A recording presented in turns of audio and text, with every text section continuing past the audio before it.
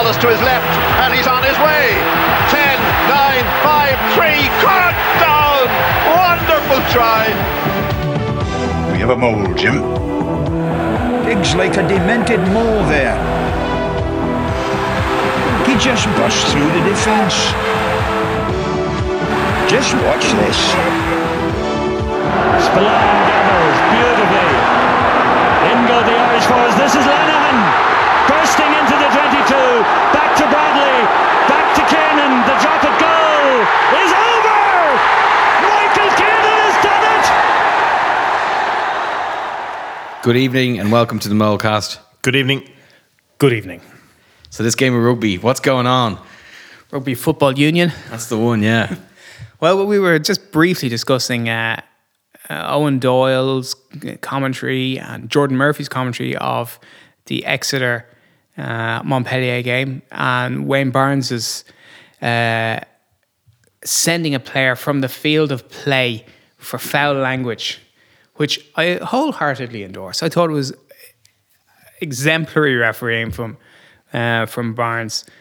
Jordan Murphy's comment really sort of surprised me. Jordan's been he's been a bit loose-lipped before, but he was saying that there's too much back chat, too much chatting to the referee and cursing at the referee in the game, and I agree with him.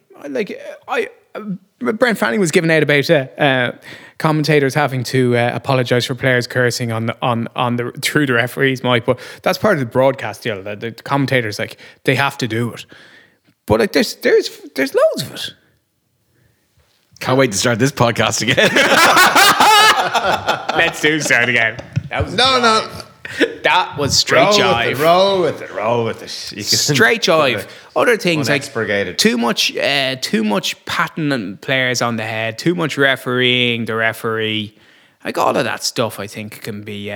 It's actually relatively easy to cut out of the game, and it's just by penalising players. It's a penalty against you for talking too much, or refereeing the game when there's already a referee in the pitch. But it goes back to, unfortunately, a really bad standard was set by Erasmus. I know he was disciplined for it, but the level of criticism of referees.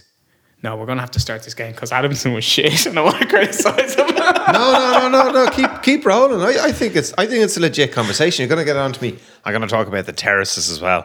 We talked about my two favourite things. My dislike of the telly ref, which completely undermined. The telly ref was at the heart of the Erasmus thing. And Erasmus was the symptom. He wasn't the cause of this. He was not the shitting bat that gave us all COVID. That gave us all COVID.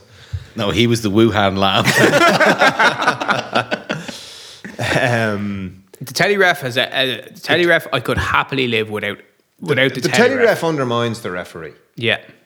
And we can wind this into Adamson. I don't know. Well, I do know. We gave out a lot about what a shitty tournament the Champions Cup was. And there was one match on Friday, so I said, I'll watch this. It was deadly. It was a great game. Yeah. And we gave out about Cast. We didn't give out about Cast, but he said Cast were hard to beat at home, but the B team, they weren't really that into it. And I'm not sure how much of a B, A minus is. As somebody said, you're getting grades for this. Is it an A2, a B1, a B3 if they're B team? H2 these days. Another thing we can complain about. But Cast were deadly. And it was a great match. And it was a really good match. And then Adamson just decided, right, I'm going to give everything to Harlequins, which often happens at home. But ridiculous decision, the last one, when the guy stole the ball, and how McNeese gave that try. And I was there thinking, this is already up. They don't want to get sued by Toulouse. And that's a great point. If Cast win here, they're going to leapfrog Toulouse, which means one more team in Toulouse are out of this. And we've lost the best team in Europe, and they might sue us. Even though they make up a third of the board. And I couldn't get over, because none of the English commentators I watched, it was on BT, none of them thought it was a try. They're all nah, you can see the boot there in the line and you can't see the ball, the ball is behind his shoe, that he didn't get it down. And all of a sudden McNeese is just yeah, absolutely unequivocal, we're not showing this again, bump, try. And they're going, how on earth did you give that one? That was really quite frustrating. There was 4 passes, there was that massive turnover not given, which, you know, you can say that he was onside, but when they go to like the television match official, and here's a side rant. Sorry, well, we started off in a whole fucking way off in a tangent. Hopefully we'll move closer towards the edge of the circle. Like people saying, oh, this is a big business. And sometimes they bring in like the reasons that like there should be tele-refs is because of degenerate gamblers. Like I find that fucking worst argument I've ever heard in my life. Who's made that argument? What's I've the argument? Spell it out for me. I've seen it all over Twitter, like that people are betting money in these games, and therefore They deserve it. they deserve like a good standard of refereeing. And it's like, just service your fucking degenerate gambling habit. No. The lads have an ACCA on though. Okay. What else happened in the weekend of rugby to review? Leinster put a fucking huge number on Bath, who are a very well supported, decent club, so struggling so badly at the moment. And the funny thing was that game started off with Bath not playing great rugby or anything, but being very showing great intensity, and throughout the first like 25 minutes, their tackling and line speed, you know, it caused Leinster problems. But they can't find a way to score. They suffered it. Two guys, Bayless, their very quick number 8, was covering back and went down the ball and went over, like, I can't remember what it used to call it in skateboarding, but like literally went face first into the ground and just concussed himself. And then within the next minute off the scrum from that, Sam Underhill just caught Robbie Henshaw's hip and concussed himself. So they were down 2 really good back rows within the space of 2 minutes. And thereafter, they went as flat as a pancake. And Leinster were very, very well organised, and then became very exciting in the amount of points and tries they scored. And had Johnny Sexton. Yeah. Johnny Sexton gave... It was majestic. And Darren Cave was... I really liked Darren Cave. I didn't like him as a player. He's a superb commentator. I sort of liked him as a player. He's an excellent commentator. And I thought playing for Ulster was where he was, and the Ulster guys were sort of, he got overlooked by Ireland. They're going, no, he didn't. I went to the World Cup. He went to the World Cup, and he.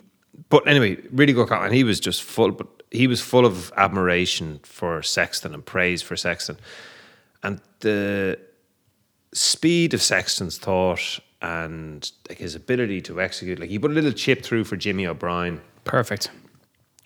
On a plate. But that one where Bath had their right winger sent off, Leinster had a penalty on the right-hand side. Sexton was on the ground, ran over to the mark and just punted it over to Jimmy O'Brien. And he was seconds ahead of anybody else on the pitch in awareness, in like ability to execute. He like it was a masterclass of just how to dictate a rugby match. Yeah, he was great. He was really great. I wonder, there's one of the most notable things about how Leinster scored all their tries in the last 2 games, whatever 25 of them there was, is there maybe only 1 or 2 of the whole collection of them was via the meat grinder from 5 metres out. Very disappointing.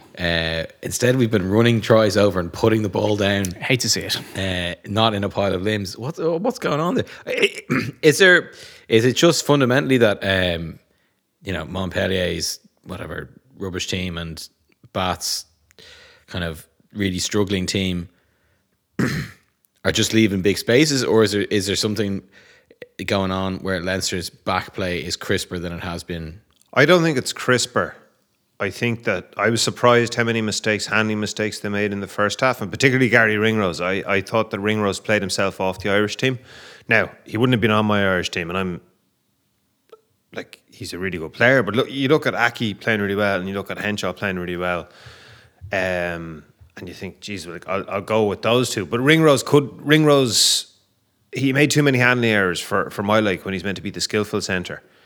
And he didn't play badly. Like, he attacked well incisively. So like that sort of sounds like an unnecessary dig, but they did make a lot of handling errors. And then you see Porter like throwing an intercept.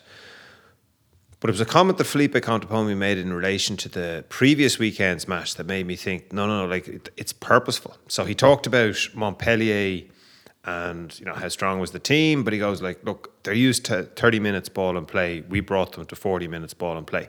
Leinster consciously are going out. Like if you reference a stat like that, you're not just kind of, oh, by the way, like I'm into this, and it's just one of the things I noticed. Like you're consciously going out, saying to yourself that our second rows are who, like Ryan Baird and James Ryan, or Ross Maloney, or Josh Murphy. It's like our second rows are light. We don't have a big beefy pack to play the power game. We don't have a power game, so we keep the ball moving all the time. We'll aerobically make you suffer, so there's that. Okay, that's one part. That's very, and then the second part is the way that Ireland play. So when Leinster were the bulk suppliers to Ireland and Joe Schmidt was coaching them, Leinster had to dial back the amount of offloads or the sort of support moves and bring it closer to what Ireland would play like, because it was too hard to integrate the rest of their players in. And you think back to the season that they hammered, the season that Clonethley won the league, 16-17. Leinster hammered the Scarlets in the RDS during the Six Nations, and then got worse when all the internationals came back because they couldn't integrate them. They're playing two different games. So with Ireland playing a more attacking game, and it's something that I don't really. There's a strain of commentary that says, and I think it's Matt Williams really, but he mightn't be the only person that says it. Oh, like Ireland are building on the style that Leinster play, and I'm there going, no, they're not really. Like Leinster have to take the style that Ireland play. Ireland are going to dictate the terms here. So like if Andy Farrell, because Andy Farrell's been playing that style of game for a while, it hasn't been successful. So like if Leinster were playing like that, they could have plugged into it. So it wasn't really working out. And then this year it started working out. But because Ireland are offloading more and because Leinster are the bulk suppliers, they can afford to be looser, for want of a better word, or more enterprising with the way they approach it. And yeah, they take more risks. They take more risks than they previously did. And I'm fairly, I would say, sanguine about risk taking. Like Porter's, like Dricka was given out to him, oh, he didn't need to pass that time. You're going, yeah, anytime something like that, an offload goes wrong, oh, you didn't need to do it, yeah. But like, that's, at the same time, you, obviously good judgment is a part of being a good rugby player and making good decisions. But if you were looking to make decisions which have a greater upside all the time and you are more conscious of taking more risks, sometimes those risks won't come off. You do need to do it, is the truth of it. And I was chatting with Claire about Dricka and the fact that he's better on the media than he thought he'd be. Mm-hmm. But I also said, like, it's much easier. Like, geez, we're in the media. You just turn up, drink beer, eat crisps. We're big media. And make sure that you're recorded. Whereas if you're coaching, it's hard. Like it's full of effort, it's full of stress, but it's real. Like it's tangible. Like you really know what you're talking about. So like you don't need to pass that. Bollocks. If you want to play a game where you're keeping the people ball are play, empowered to express themselves. No, you're keeping the ball in play for 40 minutes. You do need to offload. Yeah. So like when McFarland went up to Ulster like did a lot of lateral passing, moved the ball at every opportunity. And effectively, he was saying to them, culturally, guys, this is the way we're going to play. Yeah. So you better learn, like, you're not going to get any bonus points for holding on to it and setting up another ruck here. Force the pass and let's go wide. Let's play at pace. And, like, he went out and he got a new fitness coach. The guy from Limerick has went up there. In Michigan's. Wented. That's a real word. And then the other one was Pat Lam. And I remember Ivan Muldoon talking about when Lam was like his first season and they were like, kick it. John Muldoon or Ivan? John Muldoon's brother, yeah. Ivan, okay. was saying about, and then in the second season they were like, Jesus, they're going to run it again. And like, would you not? And then in the third season, and then like halfway through the second season, going, this is actually working. And then in the third season, they won the league. And, like, they were brilliant. But like, you have to approach it that this is on. It's not on like when it's right. Like it's just on. Yeah. And we're gonna play that riskier style because the upside is the way we're going to win. Yeah. We don't have the choice to play the power game here. So, are you saying that also?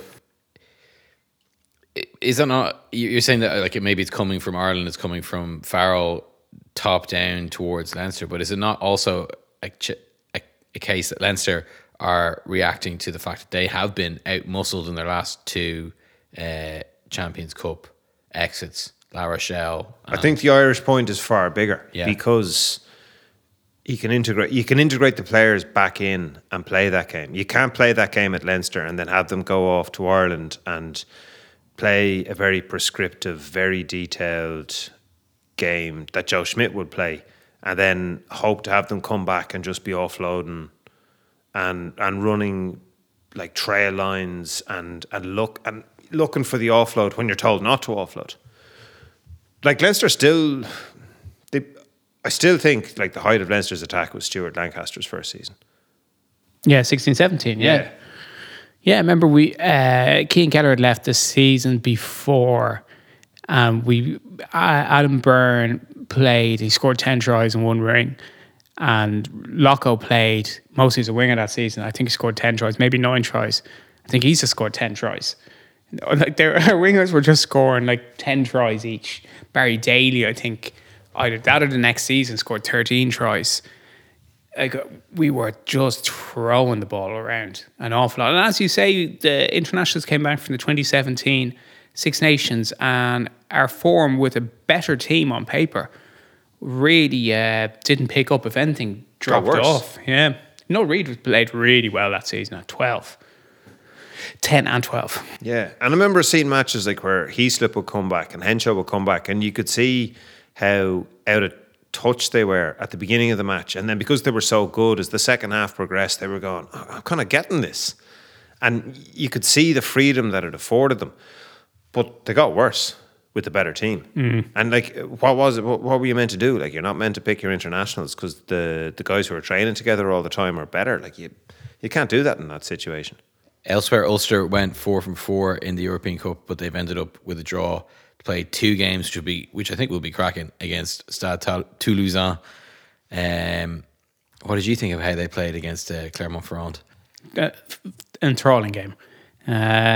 They never should have been in the position where they were holding on for dear life at the end. I think they gave their coach skin failure at the end. They were really so dominant in that position. I think they were 33-17 up or 31-17 up. And then Camille Lopez came on for JJ Hanrahan.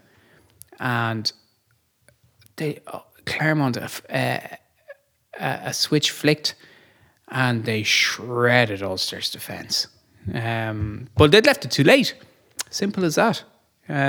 Ulster were very, very good probably for 65 minutes. And built enough of a score to get that fourth win out of 4. And they'd given themselves every chance of a good draw. And unfortunately for them, they've drawn the champions in a very, in some ways, a very unfair draw. But as you say, those games home and away against Toulouse, they're 2 cracking, exciting rugby teams. For me, that'll be the pick of the second round, the round of 16. How come Ulster can only play for 65? Is it just they don't have the squad? Because that's what I think about Connacht. Like, I see this sort of the reporting about Connacht, and maybe I compare it to Munster, and it's like, Connacht lost again, and last minute heartbreak for Connacht, and da da da da da. But I was there thinking to myself, like, Connacht have a smaller budget than the other 3 provinces, and they just don't have the players. No, like, Connacht didn't have the players. They just, their first choice forwards most of them are injured. Yeah, that was certainly their tight 5, and half of their second choice tight 5 are injured, and like you're really going to struggle going over to France with that. And I thought they played absolutely brilliant stuff, but I also thought that, in the same way that they had it against the two Leicester matches and the away match against Stade Francais, that they just run like they get penalised too often and they just run out of legs at the end and they won't have the players and that'll be it. But like, is it the same for Ulster, do you think? No, like for Connacht, it's very easily definable. And like their tight heads for that game were Greg McGrath and Sam Illo. So no Finlay Beelum, no Dominic Robson McCoy. So they're down to their, at best, third choice and fourth choice tight heads. Like Greg McGrath ended up playing a lot of the game, maybe as many as 70 minutes. And he gave away 4 or 5 penalties in the scrum. He had a really tough time there. Jordan Duggan played the whole 80 minutes on the loosehead side. So they have 2 good hookers, Delahunt and Heffernan. But like on either side, like Dennis Buckley is back in, apparently back training now. But like they were so short of props in that game. And short of second rows. No Thornbury, no Delan. Obviously they lost Quinn Rue before the season started. So their second rows were Oisin Dowling, who transferred across from Leinster, and then the young guy whose name I can't remember, Murray. Again, like 2, like we talked about Leinster second row of Ross Maloney and Josh Murphy. Like these 2 guys are like both good players, but like they're tight 5. They're so short of numbers, and they had to keep on McGrath for longer than you normally would have done with a player conceding that many penalties at scrum time, because Illo's like a 20-year-old tight head.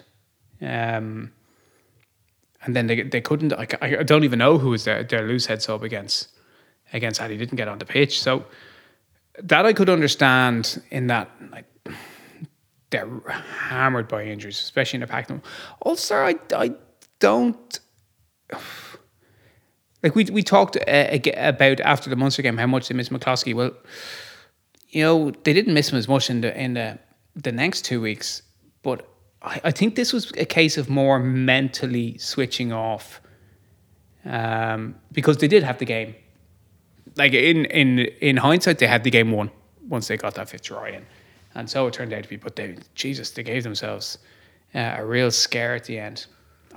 They played to the end of the match against Leinster, for example. Correct. I don't think they ran out of legs against Munster. They played with their butt instead of their brain. I don't know. They were like just kicking the ball away because they were basically saying Munster won't score from 50 14 meters men, out with 14 men, and stopped playing because they thought they were doing something methodical rather than they stopped. They didn't have the legs anymore. Would be my take on certainly those 2 matches. Fair, yeah. What was great, the Ravenhill crowd was great, and it gave me a real taste of a full house at a match. Oh, that's brilliant. And I don't know if I get a ticket to the international matches. I presume I get one from somewhere. But Jesus, I'm looking forward to them. Even if I don't get a ticket, I'm still looking forward to them, to watching them, and a crowd being at it, and particularly the Six Nations, where there's away fans as well. Like there'll be 8,000 Welsh guys will come over, and they'll be gagging for it because they've been in lockdown. Mm-hmm. Like this isn't just an Irish phenomenon, to state the obvious. It's going to be absolutely brilliant. It is. Be very interesting to see who can make an impact into the squad. Michael Lowry had another great game for Ulster, but so Hugo Keane had another fantastic game for Leinster. Lowry, I think has an uphill struggle. I think Hugo Keenan has been near flawless for Ireland, and he's been equally as good for Leinster. He's just playing such great rugby, does so many things well. Larry is playing great. And in the words of a famous coach, sure, aren't we lucky to have them both? And then you have the 4 Irish teams getting through, and that was, maybe it lacked the drama because of the walkovers, and you knew which way things were going to work out. But then I was counting up France have 7 teams. 7 of their teams got through to the knockouts. So for as much as people go, the French don't take it seriously, Castres were the only ones to miss out. Yeah. And 5 English teams and 4 Irish teams. Well, Jerry Thorney made the point that although it's probably easier this season to get into the knockout stages, none of the Scottish or Welsh Scots teams and the Welsh don't have anybody. Yeah. Italians don't have. I mean, Italians didn't have anybody to qualify like in the beginning. But do you think like Treviso won the Rainbow Cup, The big one. the big one, and it's, I don't know, like it's a reflection of how strong And well Irish rugby organised. is and how well organised. That just over the like it, and I think well organised more to the point that it isn't.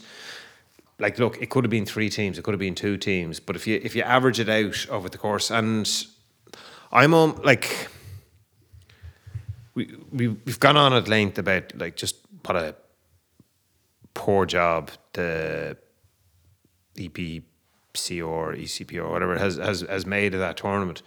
But Jesus, God willing, they just keep the same format for the next few years, because I actually agreed a lot with Matt Williams on what he was saying about changing the format again and again.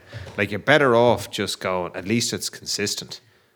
I thought Williams' article was the best one he's written in a long time. I absolutely agree with him. It's a realistic parallel to draw between the current European competition and Super Rugby competition, because we remember very well when Super Rugby sort of broke in the Northern Hemisphere. It's a long time ago now. I think I was like 11 or something. Super 10s was the first one I remember. I know the Super 6s existed before that, but Super 10 was the first one that I remember. And it was just revolutionary. It's the only rugby you wanted to watch. And then sort of Super 12s for the longest time. It was a great tournament. But then once they started expanding beyond that, like, they fucked it up. They done fucked it up. And they changed, and they went to conferences, and then they got different teams in, and then one of the teams, like, just some of the teams weren't competitive at all, and like, it just too many time zones. Like, so for the teams that were playing in it, like the South Africans ended up going to the Northern like, so all that sort of stuff went on, and the thing that's really going to get squeezed though is, so I mean. It's like, do you want a team from Western Australia in? Do you want a team from Hong Kong or Japan in playing in this like gigantic tournament? It's like that, whatever, seven French teams, 4 Irish teams, and 5 English teams. Like, take away 1 Irish team, take away 1 French team, take away 1 English team, and throw in 3 South African teams if they're good. Like, that's what it'll be like in 2 years' time. There won't be any Welsh teams. They're fucked. Those clubs just, the people refuse to go to the games, and the Welsh efforts all seem to be on the national team, the players' efforts. Yeah, national team, and they also support their club game more, their semi-pro and amateur club games more, for example, than the regions. No, not more than the regions, but they do more. They put more money into their clubs. When I say their clubs, not the regions, they're semi-professional clubs and, you know, historic amateur clubs, and there are a few doing their equivalent. But like that semi-professional Welsh Premier League, like, that doesn't fucking work. Edinburgh are top of the log at the moment, and Glasgow beat Exeter at home. I thought Glasgow would have got through with that result. Thought it would have given them a good opportunity. But at the same time, like, I saw a bit of the Bulls and the Stormers at the weekend. And, like, going down to play in South Africa is going to be a different beast for a lot of players. Like, Marcel Coetzee was on the bench for the Bulls, came on and played in the half that I saw. But I was there thinking, he looks small. He doesn't look particularly big. There's just such a bunch of giants down there playing the power game. And they play like Loftus, the grass, like it's the summertime. Like the grass in Loftus is green and short. It's like a snooker table. Like, it's green and short, and it's just a different environment to play rugby in. Massive problems with the exposure of the cameras as well, because that's that huge bright sunlight, complete shadow. It was sort of interesting to watch, wasn't it? But you imagine like Toulouse going down and playing. Like, there was no one there, and it's because of COVID, but you sort of go, right, like, how will this capture the imagination of the South Africans?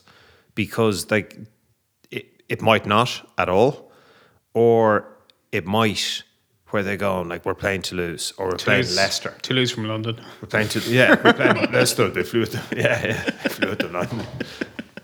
And there could be 40,000 people there. Yeah. could be 30,000 people. Like, I mean, like it'll be nuts. Like, if there's 30,000 people in Pretoria to watch the Bulls play Toulouse, That'd be wild. or play Leicester, Yeah. or Leinster, like it'd be huge. Particularly the French, because like they won't face off again. It'll be so exotic.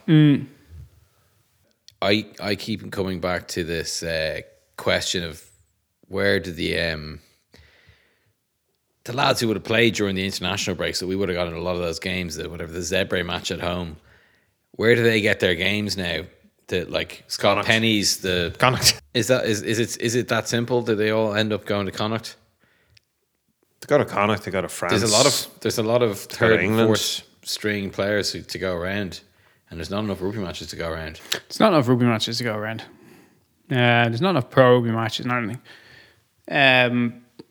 Like they need to, the URC would be well served, and the unions which make up the URC would be well served to start a minor league, and that sort of goes against conventional opinions of, isn't it great to see so many players playing for their clubs? And I have a different opinion. It seems to practically everyone that I read, where I go, not really. Like, I think that the club should be for amateur players, and I don't think it's a good method. I don't think it really, amateur players, including academy players, I should say. But I don't think it's a good method for preparing players, and I don't think it makes any financial sense for the IRFU to be paying lads through their provinces to play club rugby, like paying them like 80 grand, 70 grand, and playing like 12 matches for Lansdowne or Tarf or Caen. Like Peter Dooley should be playing for Connacht at the weekend, not for Lansdowne. Scott Penny should be playing for Connacht at the weekend, not for UCD. And that, like, nothing for UCD or Lansdowne, to be honest. So, No, but I agree but with what you. happened? Like, the other thing that I was just thinking, what happens if they start going to play for the Welsh teams? That they just go, do you know what? Like, you're not good enough for Leinster, but you can, because you think, oh, they go to France, they go to England, they go to Wales. Like Tyburn did, Yeah. you know? Or they go to Exeter, like, sounds like Jack Dunn is going to do.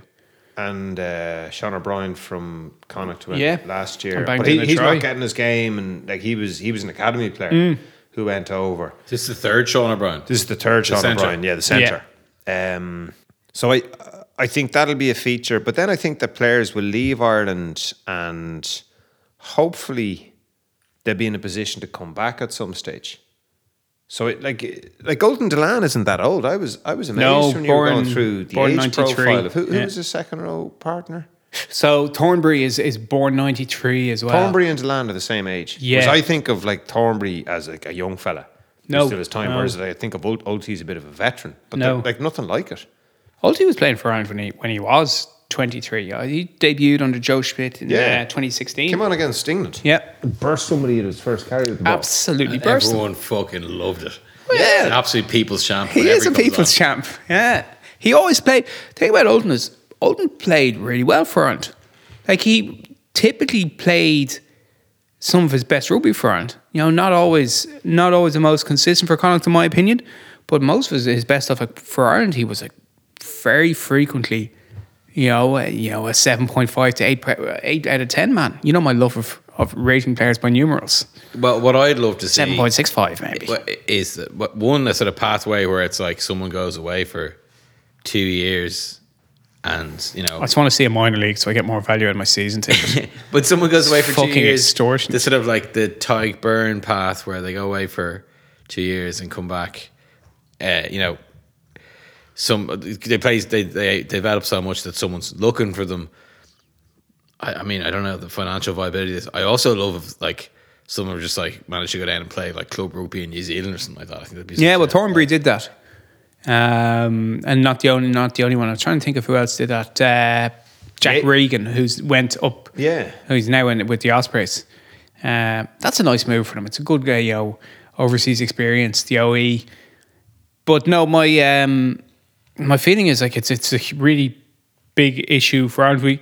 The Pro 14 or Celtic League before was very easily disparaged, but Irish rugby built its structure around that, and that there was a lot of games, and there was professional game time available for young players, and a route through a steady climb through the ranks. Like when there was an A competition, the Celtic Cup or the British and Irish League, then the Celtic League / Pro 14, then the Heineken Cup.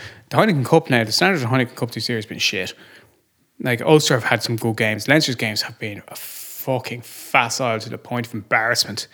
And like some of Munster's games have been jive. Like the Wasps team were terrible. How did Wasps beat Toulouse? I've no idea. And Leicester. No idea. I genuinely have no idea. Sandwiched by that, being beaten by Munster by double figures both games. yeah, like that Wasps team. Like obviously, I think both sets of players were shaken by the injury. Thomas Young, yeah, which was unsettling because the second half after that was very poor. But like Wasps were poor throughout the game. Like their out half was like had an absolute shock. Atkinson, I've rarely seen such a poor performance from a professional player. So you know that, but like the games that the Irish clubs have played, some of them have been the easiest games. It used to be like the Heineken Cup was always a big step up from the league.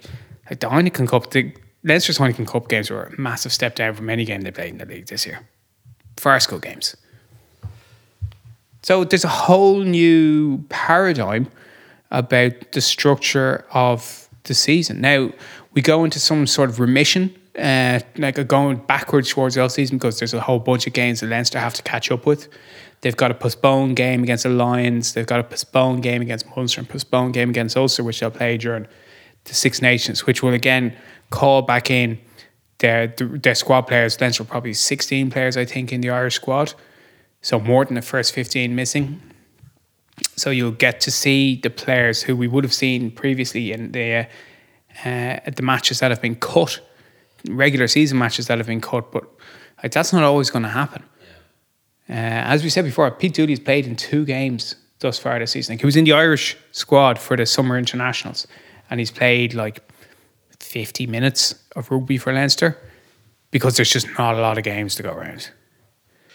Yeah, it's going to have to get solved by the players finding other avenues to play because it's going to be a production line of Leinster players still being produced by the schools, to a lesser extent the clubs, and then by Leinster itself.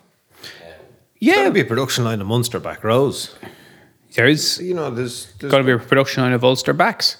Yeah. Stuart Moore, James Hume, Michael Larry, Ethan McElroy, Aaron Sexton. Like there's a lot of players out there. Ben Moxham. Little. Like it's finding games. Like with no games during the international windows, it means you can just basically play much more of the same team. Like you don't need 45-man squads anymore. You could probably each of the provincial teams could probably cut 5 people.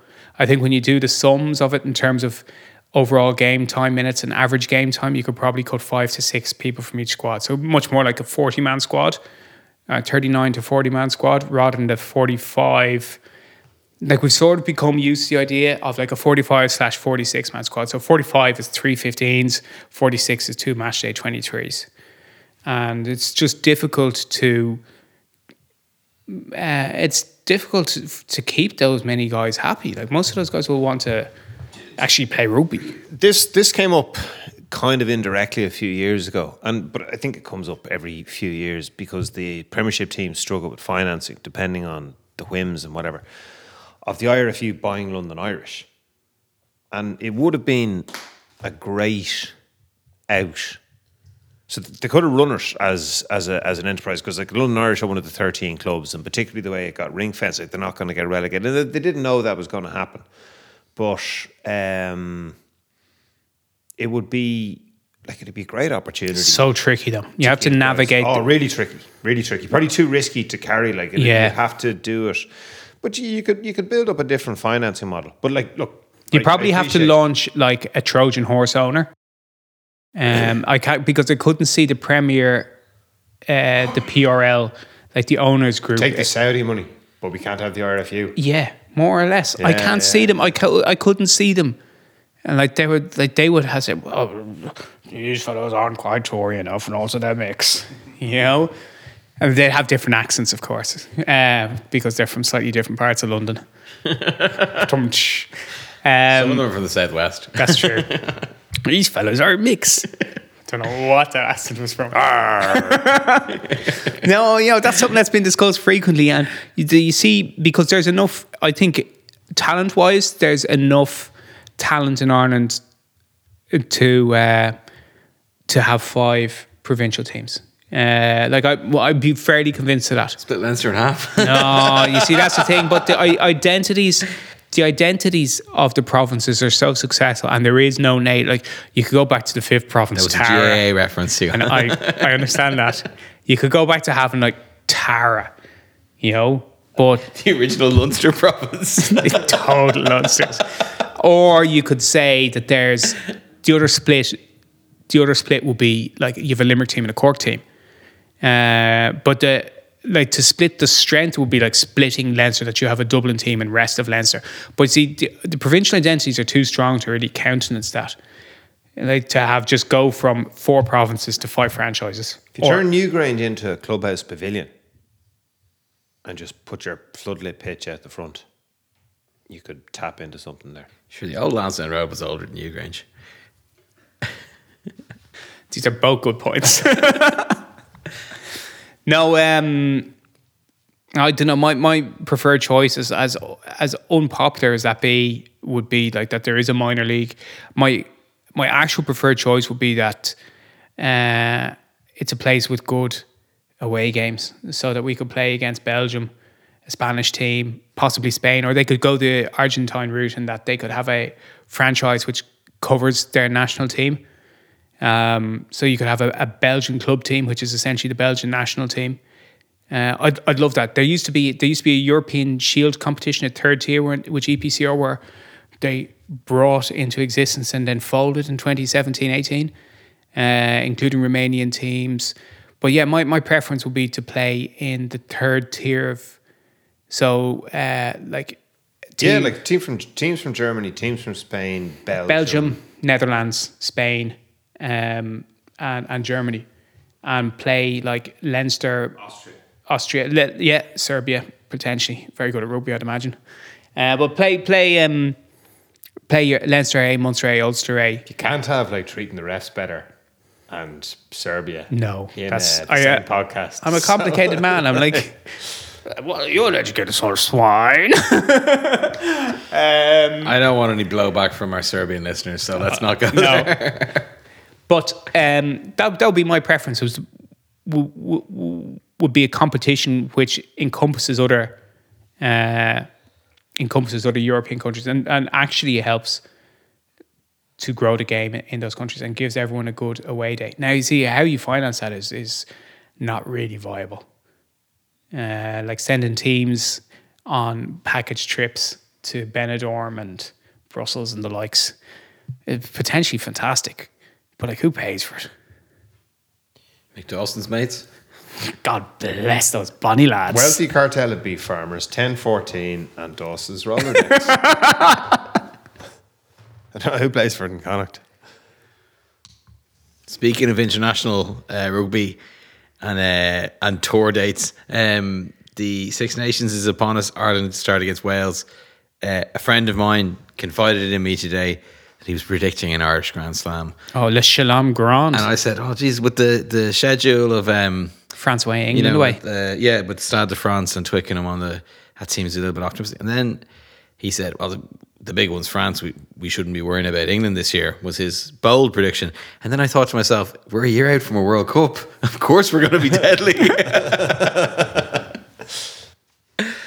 So, how deadly are we going to be? Ireland Grand Slam. My prediction to him was, if you have a team that's basically Porter, Kelleher, Furlong, Byrne, and someone else, Josh Van der Fleer, and filling the rest of the back rows. Keelan Doris and but then Johnny Henshaw and Keenan, and then like fill in the wingers, fill in the other centre. I'm like, if you pick that team, they're absolutely 100% going to beat Wales on a like full Lansdowne Road post the government announcing that COVID is essentially over. Like, the atmosphere is going to be amazing. Yeah. It's gonna be like they might even draft in. I was going to say Jim Sherman. That's not right. He was the presenter. Fucking first the snowdrops. Oh, Tom McGurk. Get Tom McGurk walking around Stevens Green doing a little Would Six love Nations- that. RTE2 Six Nations montage. First the snowdrops, then the Six Nations. Spring is here. Like, I know Virgin Media actually show it now, and we don't get to see it on RTE, or maybe RTE has some of the games. But anyway, the atmosphere will be Oh, it'll be so it'll lively. be set up to a T. It'll be absolutely brilliant. The last game that we went to, the last proper Six Nations game that Ireland had, was 2 years ago on your birthday. Yeah, we went Wales. to Ireland, Wales, and Which is a great win. And literally had one of the best Six Nations days of my entire life. Yeah, I'm really enjoyed that. Hoping I can summon a ticket from somewhere for this one. So Ireland are going to beat Wales. What else are we going to do? No Grand Chelem for anybody this season, in my opinion. Okay, too close to call. Too close to call. But the contenders are Ireland and France. The big two, we do not know. Like, do you remember when we went into the 2019 Six Nations? Extremely confident of beating England in the first game. I've never been as confident of beating England. Maybe in the mid 2000s, but that was buoyed up by the Celtic Tiger. But like, I thought we were definitely going to beat England in 2019, and they turned that on its head. And I think Eddie Jones has got another surprise up his sleeve with a new English team. So I don't know. I can't look beyond the first game. I can't even look to the end of the first game. All I'm saying is I am looking forward to that Welsh game so much, because we played so well for so long against Wales last season. If you recall, Peter O'Mahony was sent off early. We played a lot of that game, maybe as much, maybe an hour, maybe even 64 minutes, 65 minutes with 14 men. And we were, Ty Byrne had a blinder of a game, but so many players played well. And we were close. And we're much better than we were then. Much better. I think Ireland are going to win it. And The championship or Le Chelem Grand? You know, I'm a huge fan of winning the championship. On points. the only thing is, if France beat us in Paris, I don't know who might beat France. I can't remember where their matches are. I'm I don't know, not off really the top of my head. thinking through it that much. Well, they're playing in Scotland because Scotland beat them in France last time for the first time. And they're playing in Cardiff because Wales got beat in the final match in Paris. So maybe the Welsh beat them in.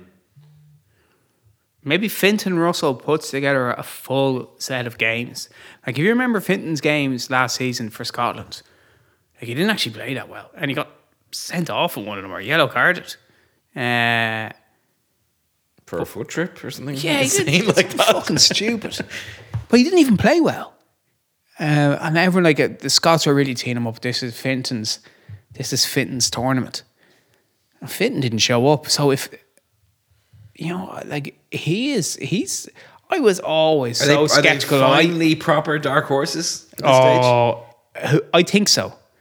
Like, I think so. They have, as much as anybody, they have a very vocal set of fans in terms of how good their teams are and why they're better than Ireland, or etc. And they've been a disappointment for year on year on year. But potentially, the Scotland could be. Scottish rugby is better run now than it has been in any other stage of the professional game. Like, the fact that Edinburgh are top of the log and Glasgow aren't the force that they were, but like they've brought players home at different stages. They've players playing in England in particular who are good. They have more players. They've made Murrayfield more raucous. Yeah. That it used to be a mausoleum and the tickets used to be too expensive, but it hasn't been like that. It's been more. It's a Celtic. Raucous is the word. It's not feral. It's there's a bit of noise in Murrayfield, and it's a hard place to go and play. And they have a Scottish coach, which I think is a big plus. You know, they have a guy who understands. And they throw the ball around as and well, which everyone loves to go and see at rugby. Yeah. basically. Any day they can score a lot of points. Not the 'cause power game. They have Finn Russell. And they have more players whose names you recognise and who are playing for teams and aren't in the Scottish team. Like there was a period there for a while where you could just pick the Scottish team because like they didn't have that many players. But now like they have more players. They're going, why isn't Hugh Jones in this team anymore? You know? Well, we looked at Scotland last year, and this is Scotland's Achilles heel. Scotland's Achilles heel is they don't have the consistency of selection where you go, they've got like 10, a core of 10 players who are always going to be picked. You look at the team and like it always rotates. Yeah. So they actually have like a lot of good, like, I don't know, 7 out of 10 pro players. Yeah. And they don't have enough. Look at their line selections for years and years. They don't have enough guys who are gonna like. They don't have a third of a Lions team, a Lions starting team. You know, if that's your metric, whereas the Welsh do. Yes. And that's been their strength. But now look at I think Balakoon is going to be. I hope like if it goes well for Ireland, Balakoon will be the start because you need somebody to come through. To light it up in a Six Nations, like a Stockdale, to light it up, like a Stockdale, or like a Lewis Reed Zammit, or like a Hogg, Dupont, and oftentimes like it's somebody from the back three, but they're the guys who score the tries, and that's what people get by. But they're also the guys who get the meters. The English out half, whose name I can't remember at the moment. Marcus Smith. Yeah, Dupont, Entomac, like you. They are the guys who bring razzle dazzle and who tend to make the biggest impression. I know this is something I've harped on before, and it's like Stuart Hall getting the fans' vote for player of the Six Nations twice, when clearly in our year, one year was Pick'em was so much more effective than them, and the second year was Biddy V was so much like they dominated the tournament. But like the fans, that sort of rising tide of emotion is much more enabled or set off by backs than it is forwards. But I was thinking about the Scottish backs. So 15 Hogg, 10 Finton, and 9 Ali Price. Like that's like a spine of the back line. 9, 10, 15. Good players, in good form.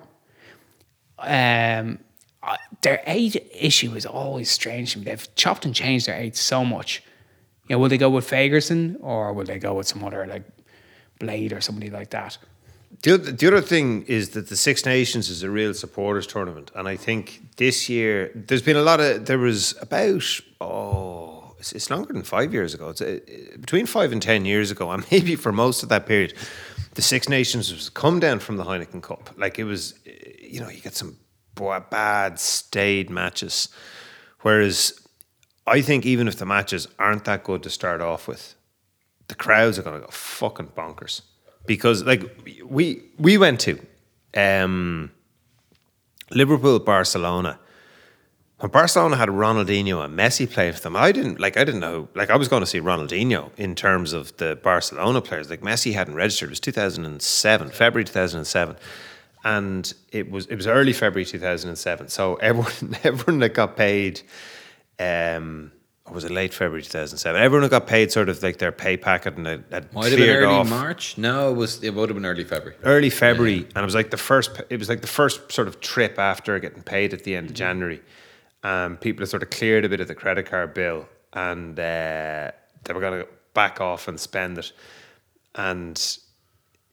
It was brilliant. There's this square in Barcelona, Plaza Royale off Las Ramblas. It was just full of Scousers kicking a ball around with flags all over the place. And then there was another match. Espanyol were playing the following day. So there was a few. They were playing against Livorno the next day because there was loads of communist Livorno fans in town in the UEFA Cup on the Thursday evening. And the atmosphere was really, really good. And I just think the Six Nations is going to kick in like that. That it's such a trip. It's such a post-winter trip. Oh, it's a festival of rugby, mad. Everyone is going to be mad. And like last year's tournament was absolutely brilliant. Like there was 5 good teams in it in Italy, and it was aside from the fact there was no fans at it, it was one of the like really most enjoyable Six Nations, and not one where you say, not a vintage year. You say one was just like a crackers year. Where there's loads of really great games, and Wales got to play against 14 men all the time and nearly won a Grand Slam. It arrives like the spring, and like the spring, it too lifts the hearts. First we have the snowdrops, then the daffodils, then St. Bridget's Day, and then it's time for Six Nations 2013. Be still, my beating heart. I wanna take you song